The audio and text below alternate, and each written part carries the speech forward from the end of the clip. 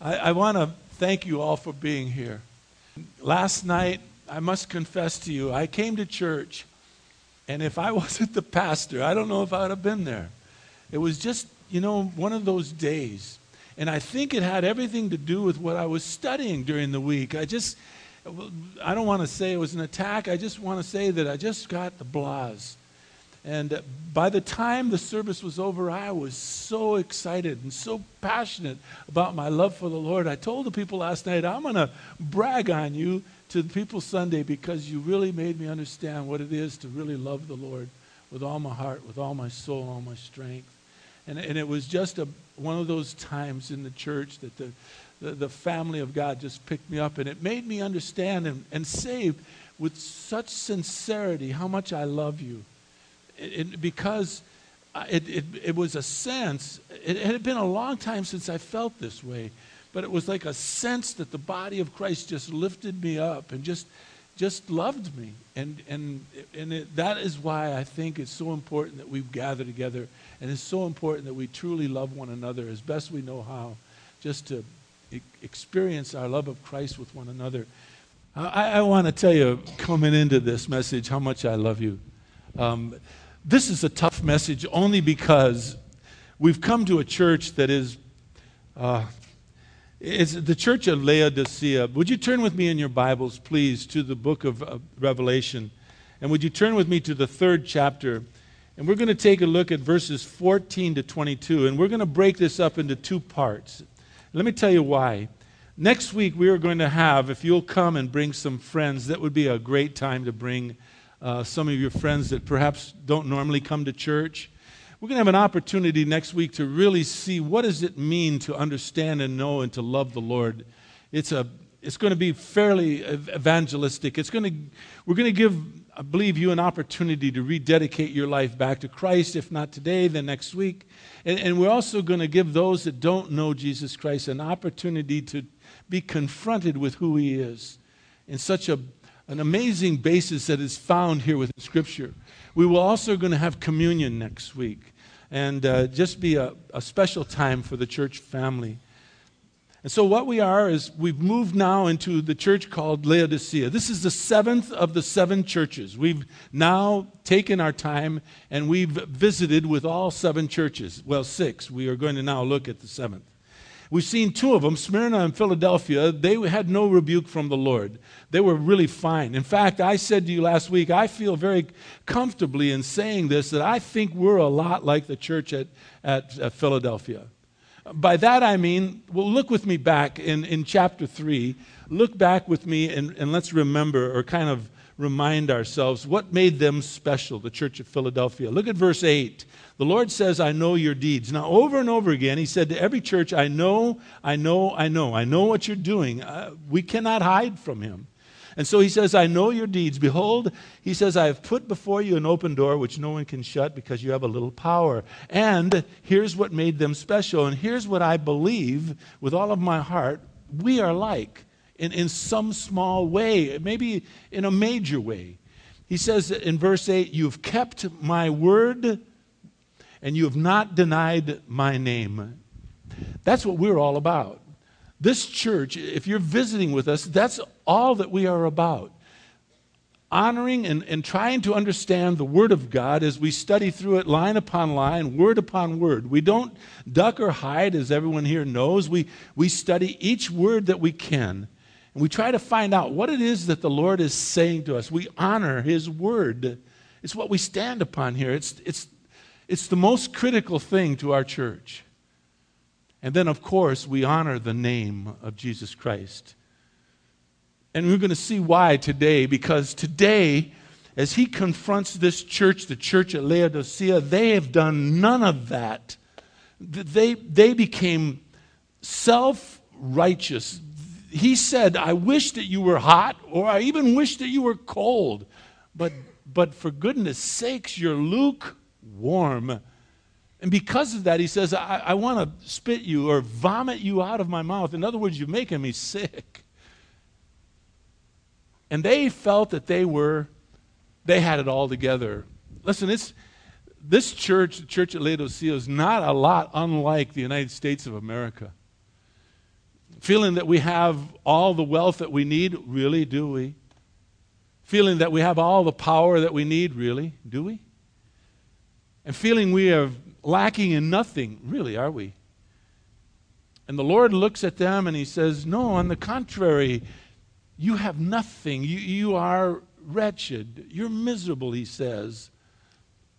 Look at verse 17. You say, I'm rich. You say you've become wealthy. You say you have need of nothing. Don't you know, he says, you're wretched, you're miserable, you're poor, you're blind, you're naked. You see, I think that this study through these 7 churches is going to be amazing in your life and my life and the life of this church. Because it'll give us an understanding of what we want to be like. What of these 7 churches do we want to take and incorporate into our lives and be like? And what of these 7 churches that we see going on in their lives that we don't want anything to do with?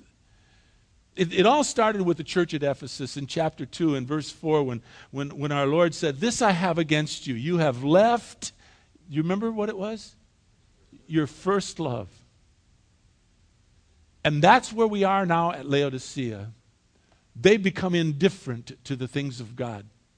Oh, they think they're rich. Oh, they think they're powerful. They think they're in need of nothing when in fact the Lord says that is anything but the truth. And this is a message to any and every church that opens its doors to worship our Lord and Savior Jesus Christ through His Word and have slowly but surely drifted away from the love of God, the love of His Word, the love of His Son, lost the passion. And that's why last night was really critical for me in my life.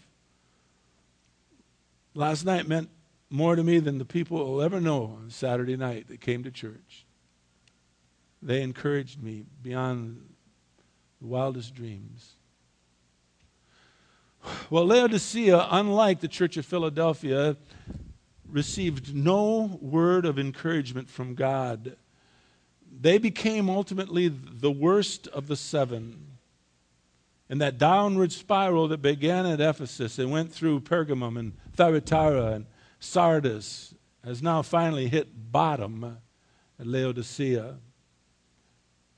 Let me read to you, please. Read along with me from verses 14 to 22 and see what our Lord has to say to this church.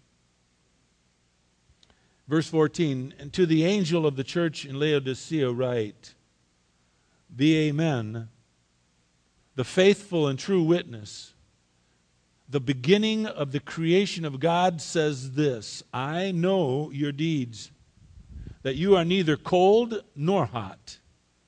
I would that you were cold or hot. So because you are lukewarm, neither hot nor cold, I will spit you out of my mouth. Because you say, I am rich, I have become wealthy, I have need of nothing. You do not know that you are wretched and miserable and poor and blind and naked. I advise you, buy from me gold refined by fire, so that you may become rich. And buy from me white garments, that you may clothe yourself, and that the shame of your nakedness may not be revealed, and eye salve to anoint your eyes, so that you may see. Those whom I love, I reprove and discipline. Be zealous, therefore, and repent. Behold, he says in verse 20, I stand at the door and knock. If anyone hears my voice and opens the door, I will come in to him, and I will dine with him, and he with me.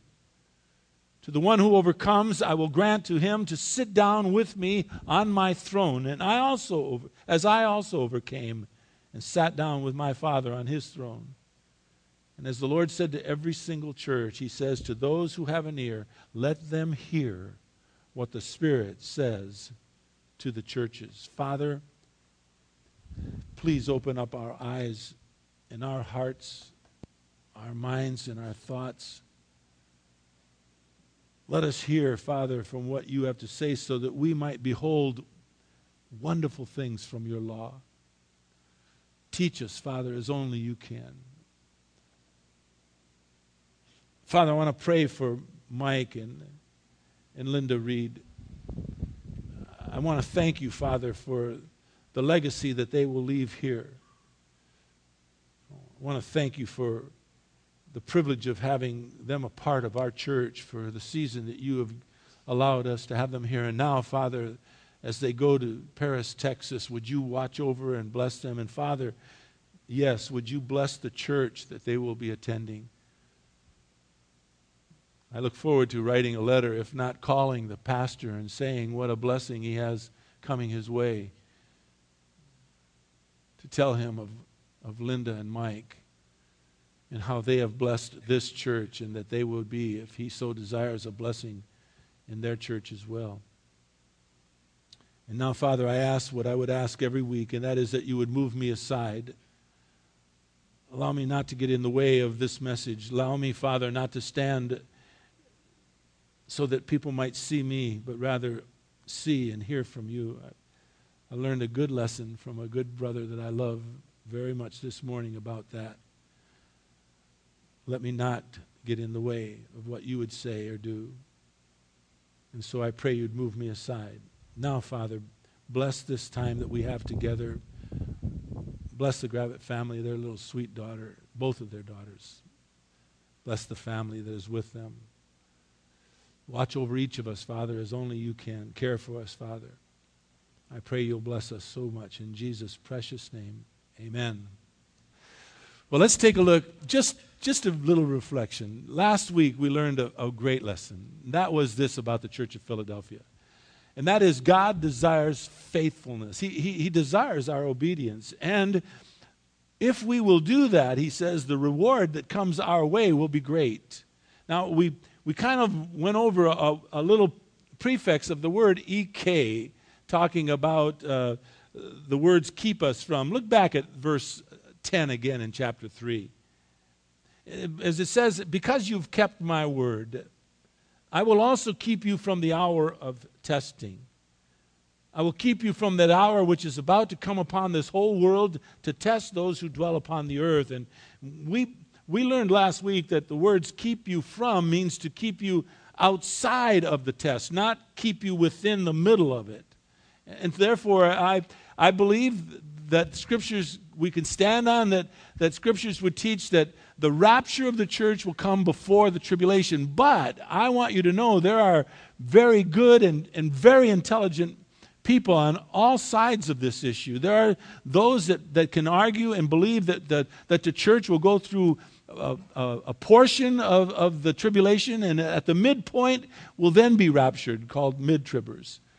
And also there are very intelligent people on the other end of that spectrum that believe that the church will go through the whole tribulation, will be kept during the process of that, and we will be raptured after the tribulation, post-trib people. Now, I told you last week, I'm a pre-tribber. I believe we're going before. Unless we start to go through it, then I'm switching real quickly to mid-tribber. and then if we pass the midpoint and it looks like we're going through this whole thing, I'll become a post-tribber and I will carry the baton. No. I just believe we will not go through that. I believe that. But that's not the issue today. Today we come upon this church called Laodicea that they are sadly described by our Lord as lukewarm. That means really they're indifferent to the things of God. They've lost their passion, their love of Christ. And I want to speak to you and me about that this morning. Where are you and where are we on the spectrum? It's not that difficult to become just blasé about our faith. I walked into this, it's amazing, I walked into this place last night sensing that feeling. Jesus lets us know clearly that our love for him ought to run hot every single day. As he says in verses 15 and 16, look, I know your deeds, he says. I know you're neither cold nor hot. I wish, he said, that you were one or the other, cold or hot. But no, you're lukewarm, he says. Because of that, I will spit you out of my mouth. It's a statement of disgust of how they're walking in their faith. or lack of faith. But let's see how our Lord describes himself first, because it's key to understand this. He says he's three things: the Amen, the faithful and true witness, and the I Am, who is the beginning of the creation of God. This is critical to understand what these three introductions of him mean. First and foremost, he describes himself as the Amen. He does not describe himself in that fashion anywhere else, just here. What is he saying to them?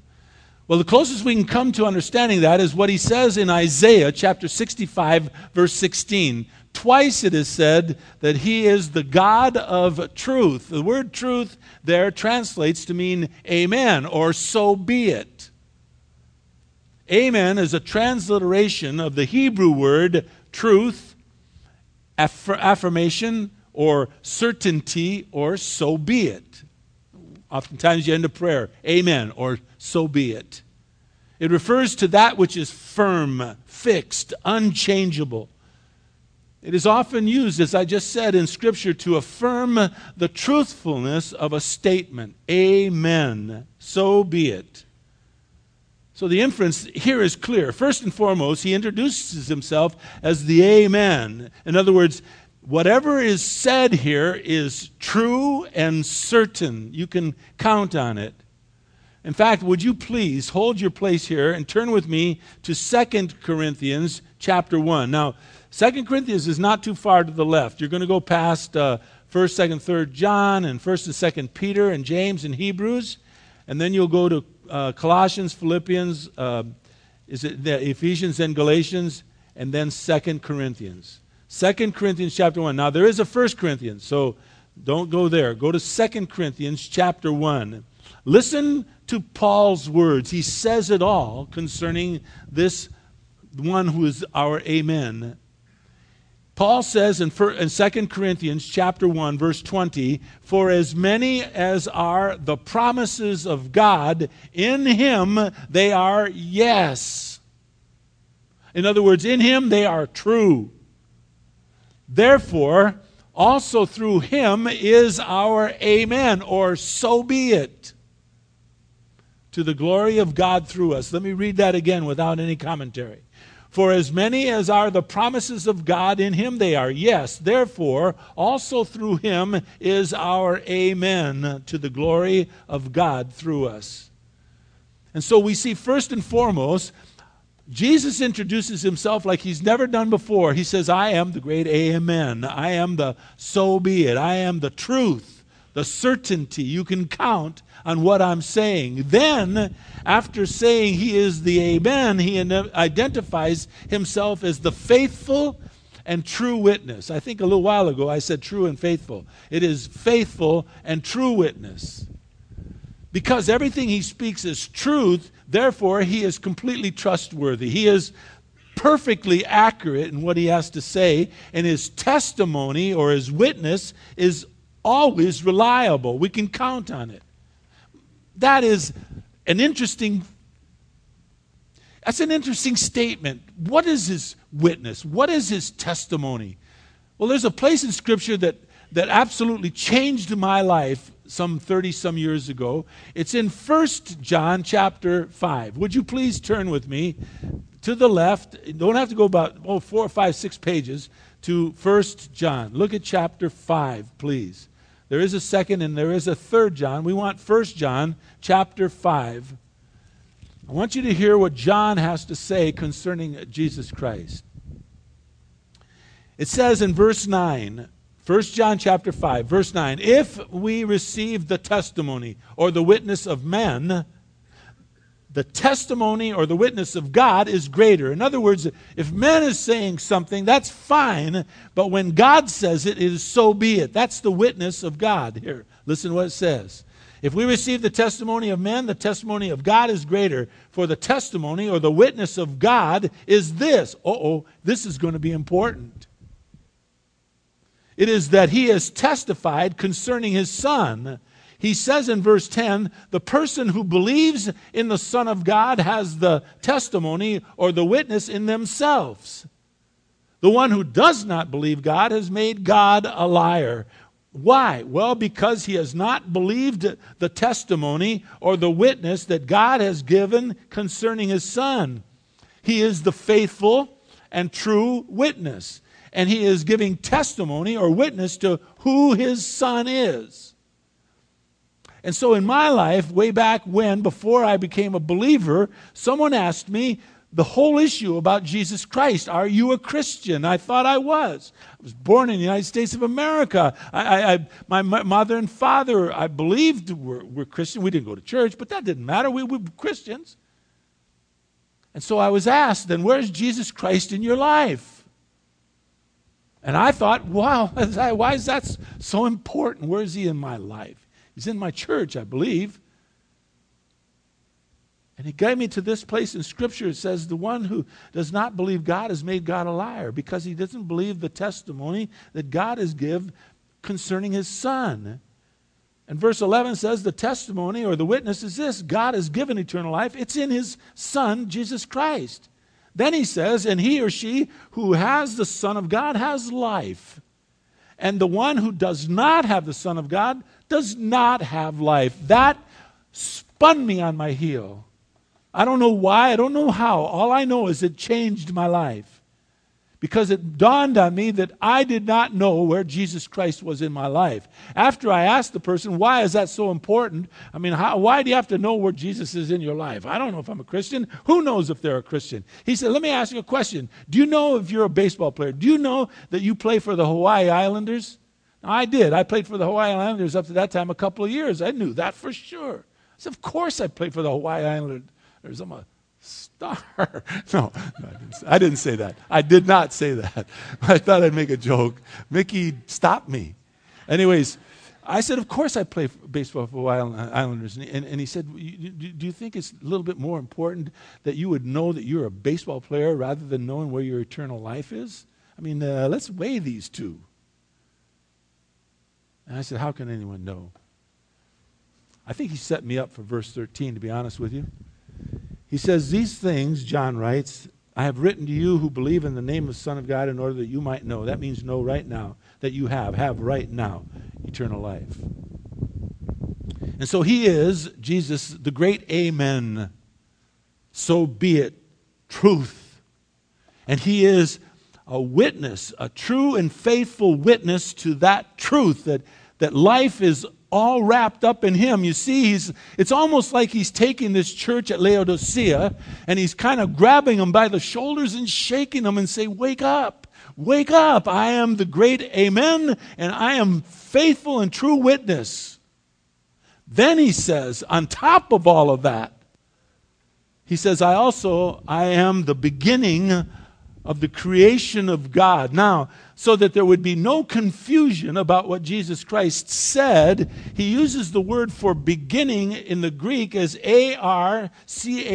It translates not to mean that he was the first person created by God, but rather it translates to mean that Jesus Christ himself is the source. He is the very origin of all creation. Without him, nothing is. In the book of Revelation, the 22nd chapter, the 13th verse, Jesus says, I am the Alpha and I am the Omega. I am the first and the last. I am the beginning and the end. But beyond that, he says in John chapter 1, verses 1, 2, and 3, great place in Scripture. It says, in the beginning was the Word, and the Word was with God, and the Word was what? Was God. 14 verses later it says, and the Word became flesh and dwelt among us. Jesus. In the beginning was the Word was with God, the Word was God, He was in the beginning with God, and all things that came into being through Him, all things came into being through Him, and apart from Him, nothing that had come into being has come into being. In other words, Jesus Christ, by saying, I am the beginning of the creation of God, says, I've created all this, Laodicea. Everything that you see, all that you've staked your life upon, I've made for you. In fact, I've even made you.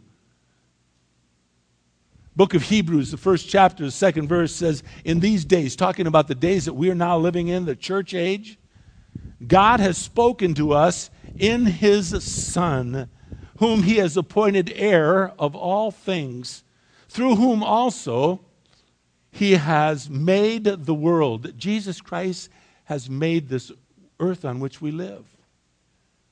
He's created it all. That's exactly who it is that we're dealing with here. The Amen, the faithful and true witness, the beginning of the creation of God. So we best listen carefully. Now let's talk about Laodicea just a bit.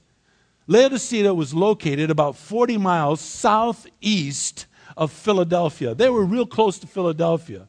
But they were an amazing city. They were fortified on all sides by a great mountain ranges. They were protected beyond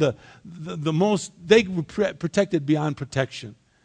And they were extremely wealthy as a country, or a city, or a town, whatever. And some would say, they became too self-sufficient. They were on the main road to Rome, and you had to go through Laodicea. And so Laodicea soon became the center of the banking industry of that area. They had more money than they knew what to do with.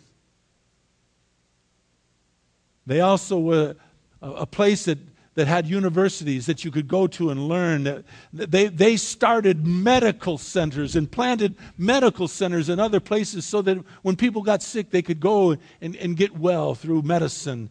In fact, they discovered that the clay around the city of Laodicea was so rich that they made medicine for their eyes and for their ears. In fact, it was Aristotle who exclaimed that through the city of Laodicea there was a powerful ointment made for their ears and their eyes. In the year 60 A.D., a great earthquake hit Laodicea and just leveled it, absolutely leveled it. But immediately, they gathered together as a group of people and they rebuilt their city. They used their own funds, they used their own hands, they used their own intelligence, their own abilities. They rebuilt Laodicea. And with all of this self-sufficiency, their power, their wealth, their intelligence, their ingenuity to do what they did, they became self-sufficient to max, and they failed to see that it was God who was doing all of this for them. Kind of like the United States of America. We've gotten to a place where we've practically rejected God. Oh, I know there's a lot of so-called Christians that number in this great nation of ours, but how many of them really, really are truly believers in Jesus Christ and love Him with all their heart and soul and strength? So Jesus comes to them and tells them the truth, what it's like really for them without Him. Read again with me verses 17 and 18. Jesus says to them, because you say, I am rich, because you say, I've become wealthy, I have need of nothing. He looks them smack in the eye and He says, you do not know that you are, watch now, you're wretched. You're miserable. You're poor. You're naked. You're blind. Yeah, even with your powerful eye ointments, you were blind as a bat. And so He says in verse 18, I advise you to buy from me gold that has been refined by fire, so that you might really become rich. I added the word really.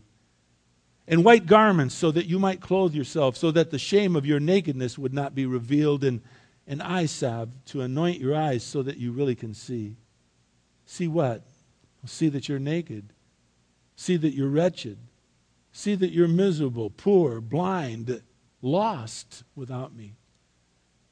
People, that message ought to ring loud and clear within all of us who believe that we have it all together, and all of a sudden see our need for Jesus Christ become diminished.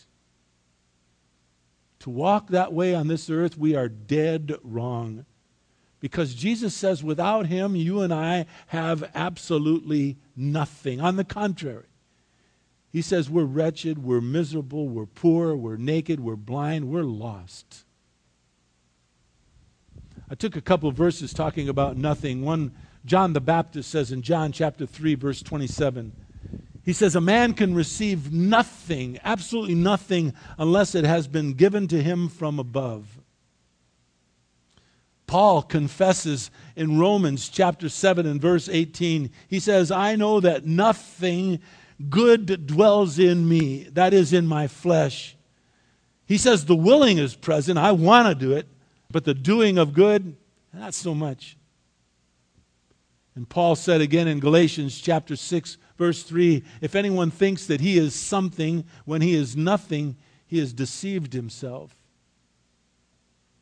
And Paul reminds Timothy when Timothy was going to take over the church at Ephesus, and just a young man, Paul looked at Timothy and says, Timothy, we've brought nothing into this world. We cannot take anything out of it either. You see, there is absolutely no hope without Jesus Christ, folks. None. But this message goes beyond that. It talks about any one of us who have grown weary walking with our Lord. Say circumstances, say trials, say time. It's kind of just beaten at you. And you find that you're growing lukewarm concerning the things of God. You're becoming indifferent to church and the whole attitude of church. Jesus says in verse 16, repent. Repent, because to be indifferent says, I will spit you out of my mouth. In other words, Jesus is saying, you're lukewarm. You make me sick. People, there's absolutely nothing worse on the face of this earth to God, in my opinion, than nominal, carnal Christians who just go by ho-humming this day and the next. Go to church. I might show up, maybe not.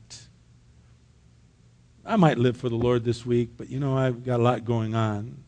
The Bible says, what does it profit you and me? What does it profit us if we were to gain this whole world and yet lose our soul, forfeit our souls? We ought to make every day an adventure, walking proudly with our Lord. I wrote down some notes for me and for you, but I said, tell me, I just want you to think. You can close your Bibles right now. We'll really get into the salvation part next week.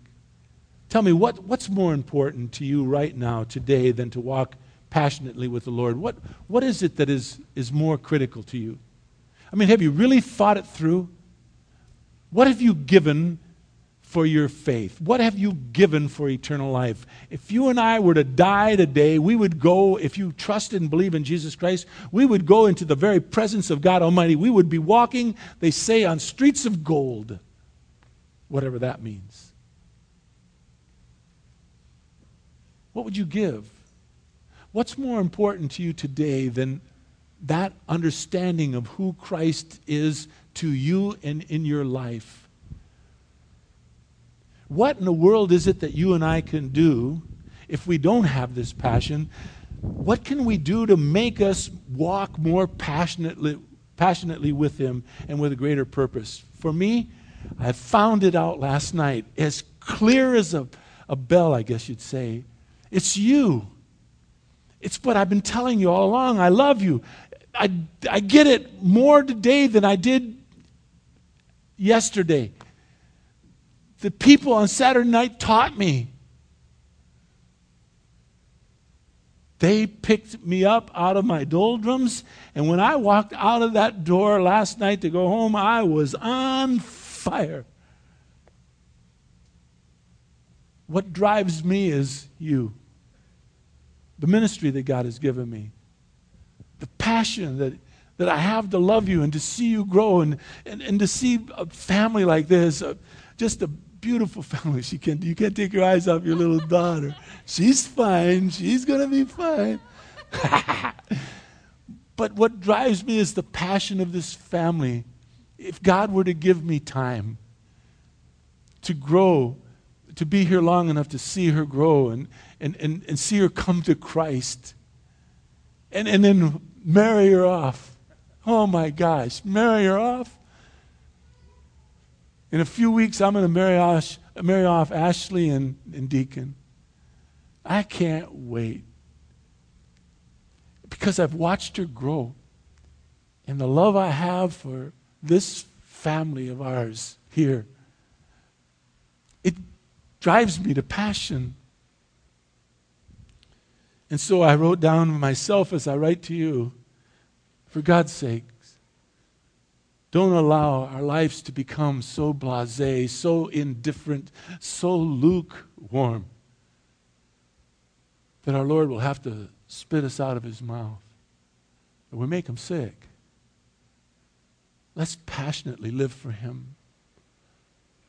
Let's love him. Find something in your life that drives you closer to him with each and every passing day.